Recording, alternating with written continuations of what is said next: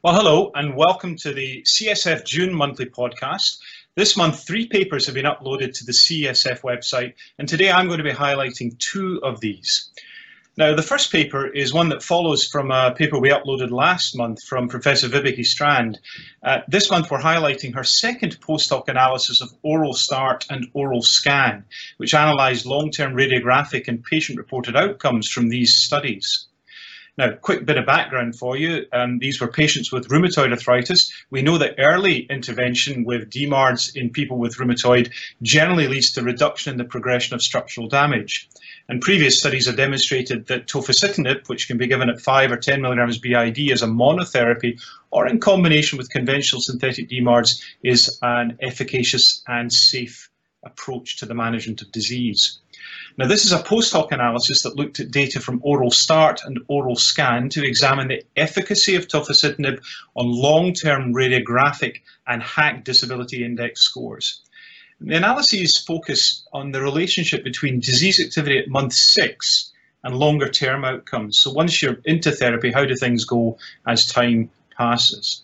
Now, just a quick recollection, oral start was tofacitinib monotherapy in patients who were methotrexate naive. Oral scan was a tofa combination study in patients who were inadequate responders to methotrexate and who'd received stable background methotrexate.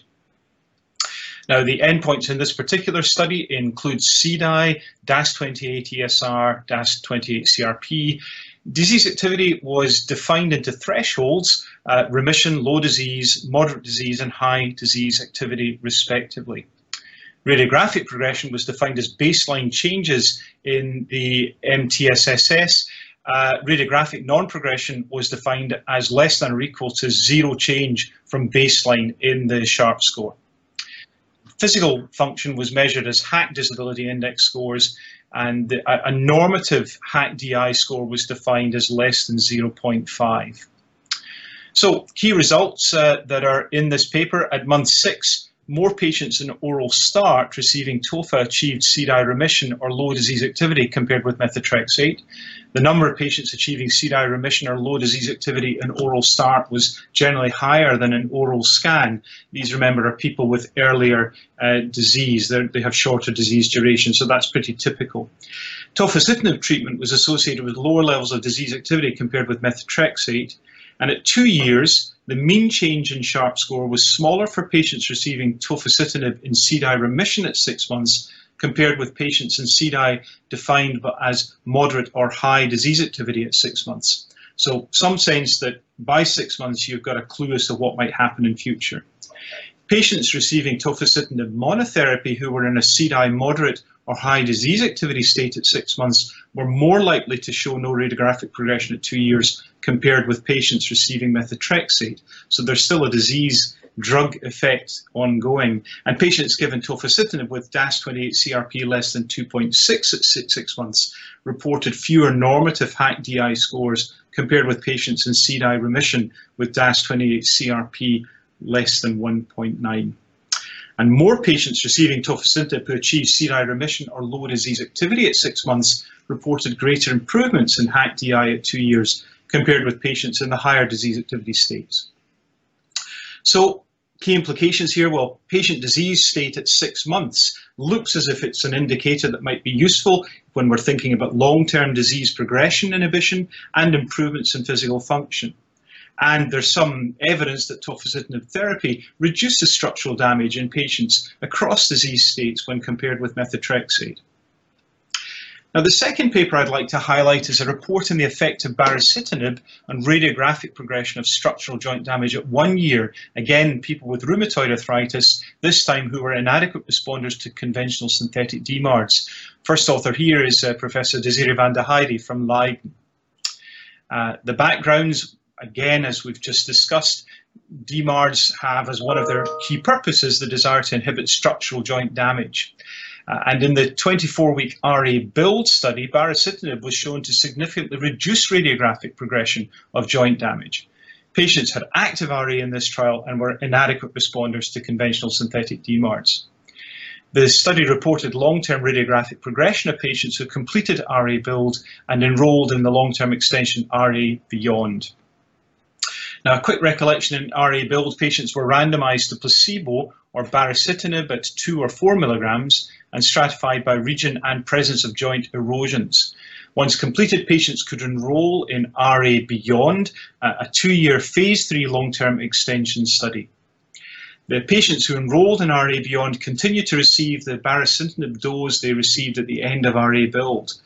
Placebo patients who were not rescued were switched to baricitinib 4 milligrams on entry to RA Beyond. Now, radiographs were taken at baseline, week 24 and week 48, and scored by 2 primary readers with a mean record calculated. Baseline radiographs were the initial radiographs taken at the RA Build baseline, just so that you get the studies in your mind. And radiographic progression was determined by the change from baseline in Heijde sharp score, in bone erosion, and in joint space narrowing. And the thresholds were used to determine progression versus non-progression. If the patient had rescued or had an early termination visit, radiographs were obtained if the most recent radiographs were more than 12 weeks earlier. And these patients were classed as non-responders. It's a fairly standard imputation approach. And the occurrence and severity of all adverse events were recorded. So what are the key results? Well, of the 611 patients who completed RA Build, 583 enrolled into RA Beyond. At week 24, for patients receiving baricitinib, the progression of structural damage, joint space narrowing, and bone erosion was inhibited. At week 48, similar results were observed as those seen at week 24. However, only the 4 milligram dose of baricitinib demonstrated significantly less radiographic progression. Now, for patients given baricitinib, numerically larger proportions of patients had no sharp score progression when compared with placebo. And during weeks 0 through 24, the rate of adverse events, treatment emergent adverse events, and discontinuations were similar across the treatment groups. And from week 0 to 48, the most treatment emergent adverse events and serious adverse events were reported in patients receiving the higher baricitinib dose. And the implications here, well, both baricitinib doses were associated with reductions in the rate of structural progression. Baricitinib 4 milligrams presented more consistent reductions in structural progression than baricitinib 2, but these are as observed data in terms of the strength of the analysis, so one should be cautious in over-interpreting that. And the responses observed at 24 weeks for patients given baricitinib were maintained through 1 year. I think it's important that we look at further radiographic data to determine the longer-term treatment effects associated with baricitinib and to really understand the differences and similarities between the 2 dose groups. And final remark, the last paper we uploaded to the CSF website this month is a paper analysing how patient characteristics influence biologic treatment choice in people with rheumatoid arthritis. The first author here, Thomas Frizzell from the Clinical Epidemiology Unit in the Karolinska in Sweden. Now, don't forget that everything we've discussed in the podcast is available in more detailed format, slides and abstracts on the publications section of the cytokinesignaling.com website.